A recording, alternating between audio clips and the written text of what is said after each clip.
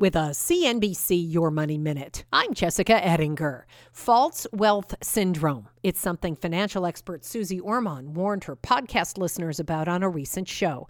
She says false wealth syndrome is when people experience what's happened for the past decade with stocks, where the market has gone up, and also with real estate. Bought a home and it's done nothing but become more valuable. On paper, you look at what you're worth and you feel wealthy, and you spend like you're wealthy. Buying a new home, a new car, more real estate, spending money that you wouldn't have spent if you didn't have all those assets backing you up. Orman says the danger is that everything's great until it's not. Many people have now suffered a drop in their stock portfolios, which causes fear. And then people stop all the spending. Consumer spending makes up 70% of the U.S. economy, and a quick pullback can mean a quick economic slowdown.